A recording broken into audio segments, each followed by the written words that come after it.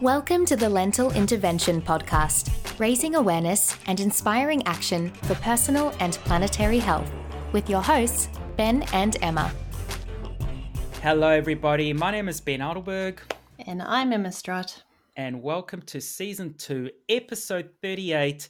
Please make sure you hit the subscribe button, share this podcast, and also visit our website where you'll find the full show notes with links, plenty other content, as well as the reasons why we need your support for us to be able to fulfill our goals of delivering community outreach programs. A mouthful there. Emma, we're back with the Drift Lab for another exciting conversation with two more women in STEM, which, by the way, stands for Science, Technology, Engineering, and Math, which I didn't even know before our first conversation. So let's take this away. No. We've learned something already. Yeah, that's right. So this is the third episode where we're joined by members of the fantastic team at a Drift Lab from the University of Tassie. Today we're joined by Bianca and Karli Mylius. These two ladies are currently completing their studies. So Bianca is an honours candidate and Karli is completing her master's, and their projects with the Drift Lab see them working on microplastics in shorebirds. So ladies, thank you for joining us. Looking forward to the conversation today. Thank you very much. Thanks for having us, Ben and Emma. Good. Now, ladies, you can decide who goes first. We always like to start our conversations with a backstory. You're both, as Emma's mentioned, you're both, one's honours, one's a master's student. Tell us about your interest in science, why you studied what you studied, and how you ended up with a Drift Lab. So I completed my undergraduate up in Townsville, Queensland at James Cook University. I did it in zoology. Always loved animals, obsessed with animals since a really young age. And yeah, so after I completed that, I actually took a bit of a detour once I went traveling for a little bit and moved back to Melbourne and worked in a corporate industry for like 5 years. So a bit of a detour for me, and then realized how much I missed being out in nature, and also science was really where I wanted to head. So that's when I found the master's program in IMAS, and pretty much moved down between lockdowns. I missed out on the stage 4 lockdown in Melbourne by literally a day. I got here, and the day after, stage 4 lockdown happened in Melbourne. So I feel super lucky about that. And how I came about a Drift Lab, I found the project in Shorebirds just online, and it was the only one looking at birds with my zoology background, and then also the microplastics. I looked into that a bit, and such a hot topic at the moment. There's so much going on in that area. So yeah, I reached out to Jen Lavers, our supervisor, and just took it from there. So I'm actually from Queensland. I did my bachelor's in animal ecology up there. Yep, giving some waving arms there. And actually, to our listeners, because we've done this badly because this is only audio, this is now Bianca talking. So Karli's from Townsville, down to Melbourne, now in Hobart. So she's obviously a bit of a travelling. I'm from Melbourne, actually, but I went up to Townsville for my undergrad. I like to move around. Okay, so we know where your loyalties lie in rugby league then. Right, so Bianca. I did my undergraduate in Queensland there in animal ecology. But a bit of a backstory before that. I, like Karli, had always loved animals and wanted to work with them, but was desperate for a job at the time. So I interviewed for a finance position, and in the interview they said, "What is it you really want to do? What's your dream job?" And maybe a bit too honest, I said, I'd love to work with animals and conservation. And despite that, I still got the job, but I could never forget my passion. Who was more desperate there, you for the job or them to get someone on board? Let's just go with 50-50. Let's get there. But yeah, that passion for animals never went away. And so a few years later, I handed in my resignation and told them what I was going to do, which was return back to university. And they said, they remembered my interview and said, well, you've come full circle now. So did my undergrad, and like you, Emma, actually, I heard of Jen through watching Blue, the film. And I thought, oh my goodness, I've always loved seabirds. They hold a special key to my heart. And so I thought, oh, it'd be fantastic to work with her. And I love the cold. So Tasmania was a very big drawing card for me. So again, like Karli, I saw the project online and emailed Jen. And yeah, here I am. Here we both are. Brilliant. Yeah. Now, I mean, it is pretty much the end of semester. So a lot of students and potential students are starting to think about what they'll, want to be doing next year. So a Drift Lab seems like a really fantastic opportunity for a lot of students to get involved with. So tell us a little bit more about your experience with the Drift Lab so far. Well, it's a small team, but everyone's really close. Everyone helps each other out where we need any questions or anything like that. We're also, because thanks to Jen, we always have these amazing opportunities. For example, just last month, we went away for a community weekend helping with beach cleanups. And there's all these amazing opportunities to do with plastics. Yeah. I don't know. Yeah. No, it's such a tight-knit group. I feel like we've already made really lifelong friends just in the beginning. We're a really collaborative group. It's super supportive, and I have spoken to other students, I don't know if I'm allowed to say this, but that just don't have that support along their journey in doing honours and masters, and just having even Bianca with me, like we can bounce ideas off each other and talk to each other if we've got any questions, like problems or anything, just for support. And I feel like that's so important for any students looking for projects, especially their postgraduate. The supervisor and the team that you're going to be working with is like probably the most important thing, actually. So, yeah. One of the things I was looking for in a supervisor was a mentor, and I think it's safe to say we found that in both Jack and Jen. Yeah. That relationship is definitely, I would say, more than just supervisor-student. So I feel that's really important. Yeah. And what's really interesting is that both of you have come through a similar path, that you first went into the corporate world. You got corporate city jobs. You didn't follow what would be a more traditional path, that you start studying, you continue studying, researching until you're done.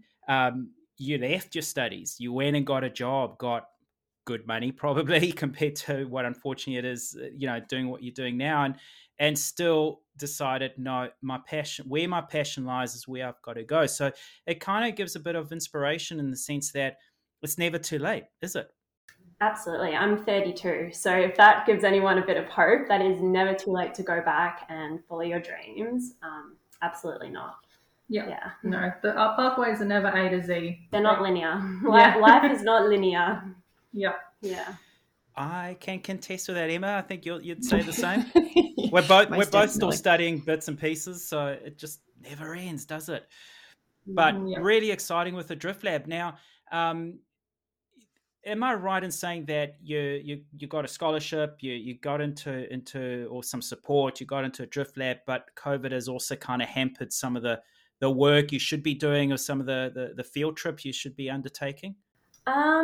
I feel like here in Tasmania, we're pretty lucky. Like the field work that I'll be doing for my project, specifically going out to beaches, collecting shorebird guano, isn't hindered at all, actually. We do have to fill out extra OH&S forms, COVID safety, that kind of thing. But at this point, unless there's an outbreak in Tassie, we're all good.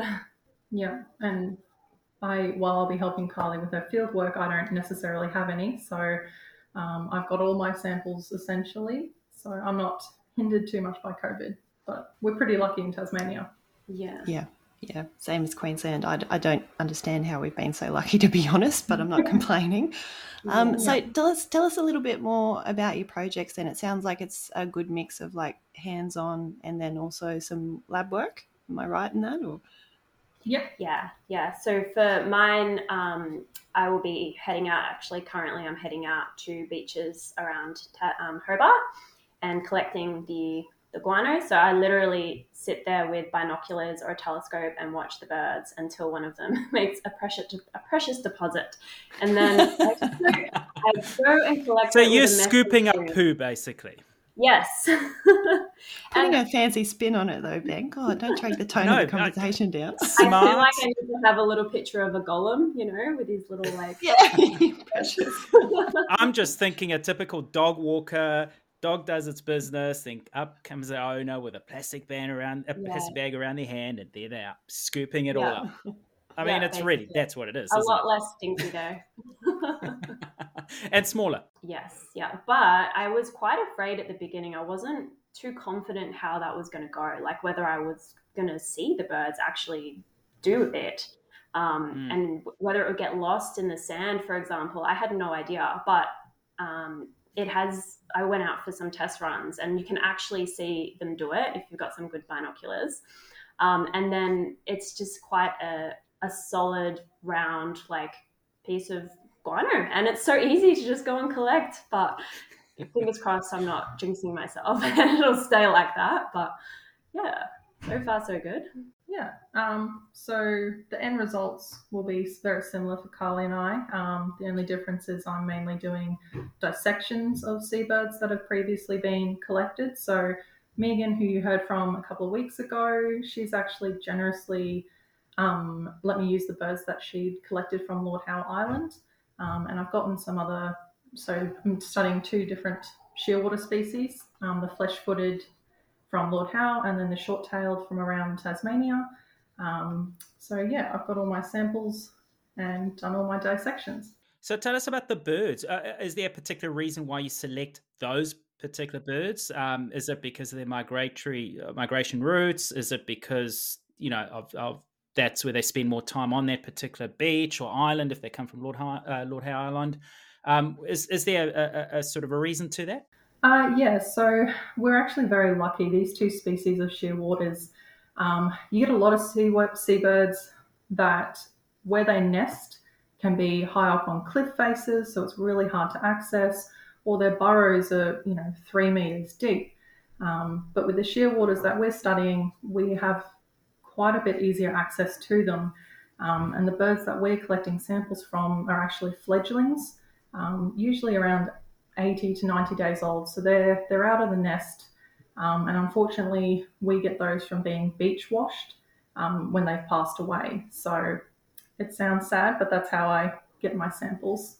And yeah, Jen has been doing extensive research on Lord Howe Island for many years now. So that's where those birds come from. And for my study species, it's actually the 2 shorebird. They're resident shorebirds, so they remain in Australia annually. They don't migrate. They might migrate, say, as far as Victoria to Tasmania, maybe, but that's as far as they'll go. And those are the hooded plover and the Australian pied oyster catcher, sorry. And they're more a case study.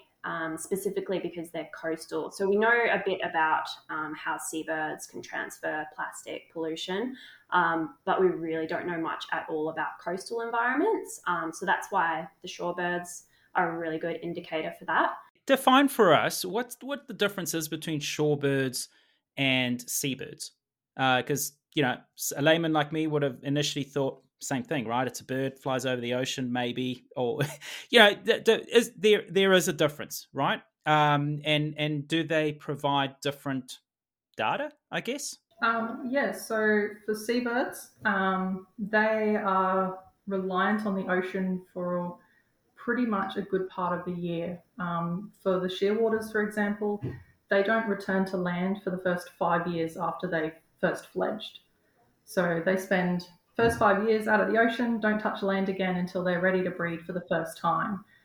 So they're mainly true pelagic species. And shorebirds, as Karli. Yeah, shorebirds are not pelagic. So shorebirds basically live on the coastlines, on beaches, wetlands, estuaries, that kind of thing. So they don't go out into sea. They might, be found swimming or something, but they don't live out in sea at all. So they have 2 different habitats, basically. It's being able to compare how the plastics are transferred through the marine environment. But shorebirds is interesting because beaches, for example, are a mixture. It's like an intertidal food web. So it's a mixture of marine and terrestrial. And I'll go into this a bit later on, maybe. But it's kind of bringing those in together and seeing whether animals that are still on land are being affected by all of that plastic that's found in the ocean. Do we know at this stage, with the data that's been, put out by a drift lab, which kinds of birds are actually ingesting more microplastic? Oh, we don't have any data on shorebirds at all. Yeah. Okay. Yeah. Yeah. So you're really leading the way. Yes. Yeah, no, exactly. And there's been quite a bit of data for seabirds with larger plastic items from the stomachs, but in terms of micro and nanoplastics, there's very little research on that. So explain to us the whole concept of ingestion of both micro and macroplastics. I mean, one's smaller than the other, obviously, but what actually happens? Why are birds ingesting it? Why are they mistaking it for food? What don't we understand about this whole process? So it's been documented that plastic has been ingested or found across our marine food webs from our smallest organisms like phytoplankton and zooplankton, but it slowly makes its way up the food chain, and it's present in our top marine predators like seabirds and shorebirds. But there's generally two types of ingestion. So you've got primary and secondary. So firstly, plastic items that are mistakenly eaten as food is a primary source of ingestion. That's true for both larger macroplastics and also the smaller microplastics. There's actually estimates that around 5.25 trillion pieces of plastic are floating in the top 10 centimetres of the ocean. And unfortunately, most types of plastics don't actually biodegrade. So instead, they break down into smaller and smaller pieces from UV exposure and by wave action, for example. And they're so small that they're invisible to the naked eye, becoming micro and nanoplastics. And unfortunately, these plastics accumulate what's called a biofilm, essentially making them smell and taste like food. And for seabirds that have a range of feeding strategies, such as surface feeding or different diving techniques, it seems pretty easy to understand why they can accidentally ingest some of these particles directly from the ocean. Another way is plastic already ingested by smaller prey can then be eaten as a secondary source, again working its way up the food chain, which is also known as biomagnification. However, once inside the bird, these larger plastics can actually be partially digested. So birds have two stomachs. The first is the proventriculus, it's a tricky word, but that's similar to our stomach and produces the digestive enzymes that start to break down the food. The second is the gizzard, and this is responsible for the mechanical digestion since birds don't have teeth like us. And the food can actually pass back and forth between these two stomachs until it's ready to move on. And the same can happen for these plastics that they've eaten. Those large items can then break down again into smaller and smaller pieces and become microplastics. And the ones small enough can actually pass through the bird as guano or as poo, while the bigger pieces actually stay inside the bird. And following on from that, with shorebirds, they're also a top predator, but as I mentioned before, they're top predators of coastal habitats, beaches, estuaries, wetlands, that kind of thing, which are, as I said earlier, as ecosystems with a mix of marine and terrestrial elements. So they live on the land, however, their main diet consists of marine macroinvertebrates, such as bivalves, clams, marine worms, crustaceans, things like that, which live in the shore sediment. And we would call this an intertidal food web. And as microplastics are highly abundant in all marine ecosystems, they're commonly found to have been eaten by invertebrates. And as Bianca mentioned earlier, they will make their way up the food chain into high levels of the food chain, making shorebirds particularly susceptible to ingesting them, the microplastics. And the ingestion through prey is called secondary or indirect ingestion. I know Bianca already said that. And and there's also another alternate pathway for microplastics to reach shorebirds, which is directly via the sediment. like seabirds ingesting plastics directly from the ocean surface water. For example, when shorebirds forage, they probe into sediment. They might be successful and catch a prey item, or maybe not, but either way, they've likely ingested some sediment, which is itself could contain many microplastics. There have been studies that report so many microplastics found in just like 1 meter square of surface sediment on a beach, for example. And also another thing with the study species that we've chosen, the shorebirds, the hooded plover is a small bird. It's got a really small beak, and the Australian pied oyster catcher has a much longer bill, and therefore they're probing at different depths in the sediment. So being able to compare, the amount of plastics consumed by both of those birds could show how whether this transfer through the sediments is actually affecting their ingestion or not, or maybe it's just through prey alone. But yeah.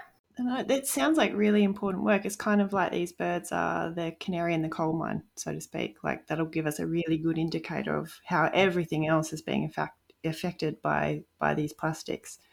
Yeah, exactly. And I really love that analogy. It's something that everyone can understand. And yeah, seabirds and shorebirds are considered, marine sentinels for the health of our ocean's ecosystems. So, question then, I'm playing a bit of devil's advocate here. I've drunk my can of Coke, I've chucked it in the bin, but it ends up in the ocean anyway. Why should I care really about the birds? Why does it matter to me what's happening to the birds in regards to plastic? So in seabirds, bigger plastics such as a can of Coke can cause blockages. Obviously, the can of Coke itself, the seabird might not be able to ingest, but it's likely going to break up at some point. Little bits are going to break off. And it can cause blockages or perforations in the digestive tract. By staying in the stomach, plastic gives no nutritional value either, but makes the bird feel full. So that leads to starvation, and all of that also leads to death very often. And while microplastics themselves may seem harmless, when they reach nanosizes, which is under 0.1 micrometers, and for some perspective, a micrometer is 1,000th of a millimeter and 1 millionth of a meter.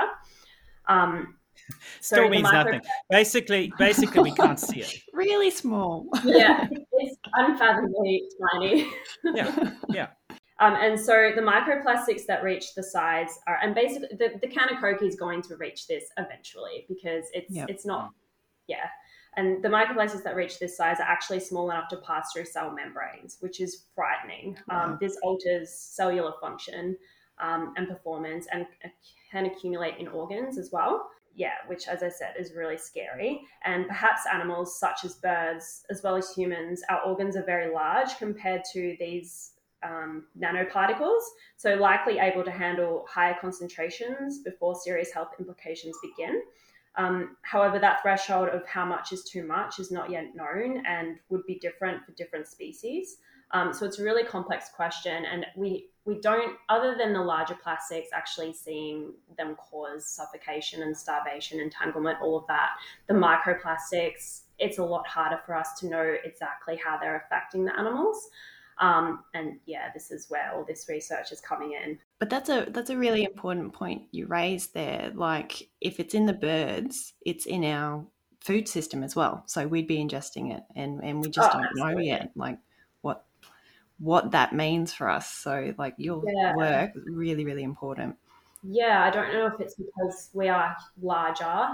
It's just it takes longer for us to see the effects, Well, I mean, the conversation we've had with Dr. Jack Orty not that long ago, I mean, we spoke about the effects of microplastic on human health, on our immune system, on the inflammation it causes. So, I guess we do know a little bit. It's just that, do we ignore it because plastic is everywhere?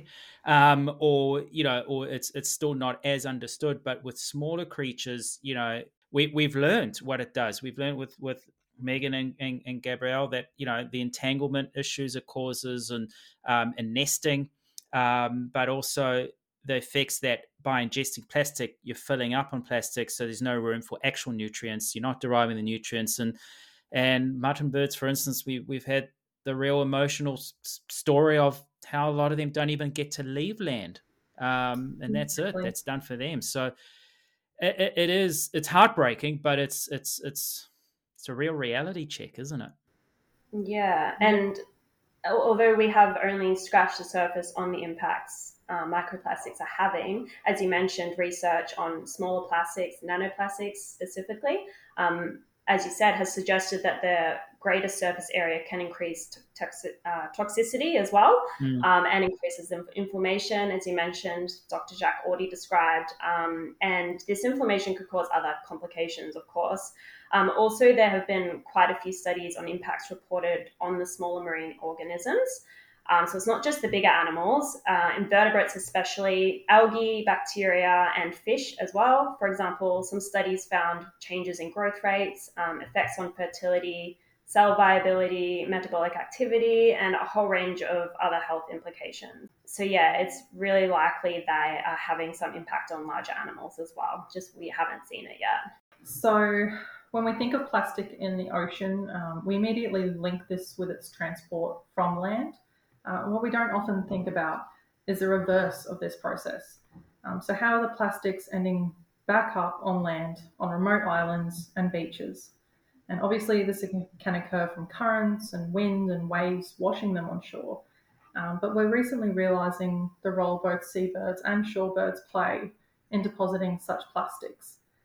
And as you heard from Megan and Gabby last week, there are different ways that seabirds can deposit the plastics on their breeding sites, from their decomposing carcasses to incorporating them in their nests. But something else that's interesting is as we're studying their poo. And as we said before, particles that are small enough will pass directly through the bird and be excreted. But what we really want to know is this actually happening and how much is there? So on that, because Karli, you're looking at what's in the poo, so what's passed through the body, but Bianca, you're actually dissecting the birds. Do you find there's a correlation between, what's being ingested can actually be measured, what's been outputted, or is it necessary to study both to actually piece it all together? How does that? What kind of data does that present? Yeah. So as we said, there's very limited data on this. But there has been a study that looks at the stomach contents, so the bigger pieces of plastic, and compares that to the guano essentially, looking for microplastics and if that is an indicator. Unfortunately, they didn't really see a correlation between what's found in the stomach is what's going to end up in the poo, or the guano, I should say. But yeah, that's only one study. So we need a lot more data before we can definitively say if we can use guano as a non-invasive measure to see how much plastic is in these birds. Yeah, it's unlikely we'll find larger plastics in the guano. They're most likely going to be the smaller plastics, and these smaller particles are actually the ones that tend to be underestimated in such studies. So yeah, we're also hoping to test out this methodology, and it's also non-invasive, which is a big reason why I did choose this project as well. I always wanted to be proud of the project I was doing and the way I was doing it, and obviously be as non-invasive to the animals as possible. So trying to see whether studying these kinds of things such as microplastics in guano and whether it's viable, could just open up doors for future research as well. Yeah, absolutely. Yeah. And I mean, you both only started mid-year, correct me if I'm wrong here, but like how far along the process are you at the moment? When can we, get the inside scoop on the findings? Inside scoop. I wasn't going to say anything. Well played, Karli. So we'll probably have some results we're aiming for the end of the year. So hopefully, once I have my samples, we can both go into the lab, maybe November, and do our digestion and, count the microplastics, analysis, that kind of thing. So we'll be finished in April next year, actually. Yeah. Explain to us, I'm going to use the right term from now on, guano. Explain to us how the actual, I mean, we don't need the intricate details, but because it's something new, explain to us a little bit about the process. So we know that you've got to basically stalk the birds and identify which one's doing what. But are you even taking into context that the size, the size of what you're picking up? I mean, does that matter? Because is that affected by the ingestion of plastic? It's like in humans, the more fiber you eat, the more you go as well, and that's a sign of your body's functioning well. Is it the same thing with birds? I mean, the regularity, the size, the weight, because does the plastic change the composition? I know we're going deep, but this could be interesting. Yeah. Can I just say, I never thought we'd be talking about the regularity of bird movements on this podcast. Well, it's better than talking about irregularity. That could be, Ben, that could be a project in itself, honestly, just watching the regular, figuring out when they go, how often they go. Sign me up, Ben. I'm on board. No, not really looking into that for this one. We are I will be weighing the guano, and then obviously attempting to weigh maybe the plastics as well, and sort of making the comparisons that way. But on the knowing whether at what time they say they're foraging and then they, make a deposit just after they're foraging, is that going to be different to whether they did one when they weren't foraging? And funny story, actually, when we were doing the test sampling, the two hooded plovers, they were always in pairs, and they're in mating pairs at the moment. And they were actually mating whilst we arrived there. We saw it happen, which is amazing in itself. And then we collected a sample from the female bird not long after this. And it was quite a big sample compared to the second one that we got from a pair that we didn't witness mating. So maybe that was mixed with, this is getting bad, actually. I wondered where you were going with it. No. I'm backing Karli up on this. I can see maybe the reason behind it. It's like when animals are scared, they quickly lighten themselves so they can fly away or escape. Because they've got less load. So. Maybe, again, without going too deep into this, maybe there's a relationship to that.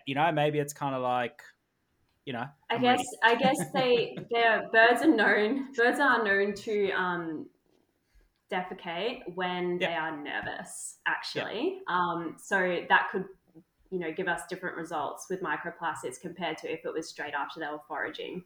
I'm not sure exactly how long it takes for prey to work through the digestive system, whether it's 24 hours or a couple of days or even shorter. I'm not sure, but there has to be a direct correlation. I mean, it's the same thing with humans. I don't know why I keep going back to this, but the amount of fiber you consume or don't consume has a correlation to that. So the type of food you eat, and surely has to be the same thing here. If they're not eating what they normally eat, how is that impacting their digestive system? How is that actually working? So maybe that's the work that Bianca is going to tell you and say, well, look, opening up these birds and it's blocking, It sounds like a project for you, Ben. You sound fascinated in this. So jump on a plane, fly on over. Hey, anything to do to get out of lockdown right now here in Auckland. So seriously, Hobart, is it summery? Okay, now I'm out. But no, I think this is fascinating, and we're really looking forward to see what the outcome of that study is, and what it leads to. Yeah. Well, I mean, just to maybe give you a little bit of an idea, I've got a couple of facts here about some seabirds in the Northern Hemisphere and how much they found. So a paper by Bordage and et al., they were studying two seabirds, as I say, up in the Northern Hemisphere, and they were focusing on the fecal precursor. So it's a technical term, but essentially it's the last portion of the intestines to the anus, basically, the last little bit of their digestive tract. And they identified about 24 particles from 27 birds for the first species, and then 10 pieces from 30 birds for the other. And we're talking microplastics or nanoplastics. And these numbers don't sound very impressive or like it's a problem at all. But they've actually been able to estimate that these two species could be depositing between 3 and 45 million anthropogenic particles per year into the environment at their respective breeding sites. And I want to mention that this is for a single colony in one location for each species, not their entire global population. So you can start to imagine how many nano and microplastics are being deposited around the world by seabirds alone. But to be fair, we're not really blaming them because they're ingesting it in the first place. But No. then they're depositing it in a concentrated area, so where they're nesting, so where the colonies are based, and that's what the bigger problem is, because then it becomes this ongoing cycle that if they're feeding, then it's coming back into the system, and the ratio probably gets higher over time. So yeah, exactly. They're creating these hotspots and sinks for plastics. And no, you're right. We're not blaming the birds at all. It's unfortunately happening to them without their knowledge. Yeah. But yeah, that's just. We could do the same study on humans, but that would require a lot more ethics approval. But the problem with humans is the food that humans eat. It's you can't track it. I mean, you buy it at the supermarket, but where did that come from? Whereas with birds, you can follow their migration paths. You can kind of figure out where it's coming from. Although marine debris, well, where's that coming from? I mean, do you look at currents and say, well, maybe it's come from that part of the world? But yeah, it really does open up, I guess, we don't get to see this, and we don't understand. And like Emma said, you drink something, you eat something, you put it in the bin overflows, gets into stormwater out into the ocean, and that's it. It's forgotten about. But how does that impact another life or lives down the line? Whether it's a month later or 5 years later, when it's actually broken down into those nanoparticles and got into smaller fish or vertebrates, or so yeah, it's really makes you think about the rubbish we generate and what we do with it. That's exactly right. And just to touch on the seabirds that I'm studying, the really sad thing is that these are babies. They're being fed these plastics by their parents. They have no choice in what they're given. They haven't even left the island yet to forage for themselves. So yeah, as you said, these guys don't even make it off the island. Some of them, they're starving, and they're force fed, unfortunately. Yeah, and they're born into this situation. It's just heartbreaking to know that this is happening to so many, not just birds, but animals around the world that are getting affected by what we do and how we dispose of our rubbish in our food system. And I could go on, but I won't. And also these birds are from very remote locations that aren't necessarily close to human populations at all. And there's still so much plastic pollution in those areas. So yeah, we can't escape it, and we can't keep putting it aside. Like, we need to do something about it.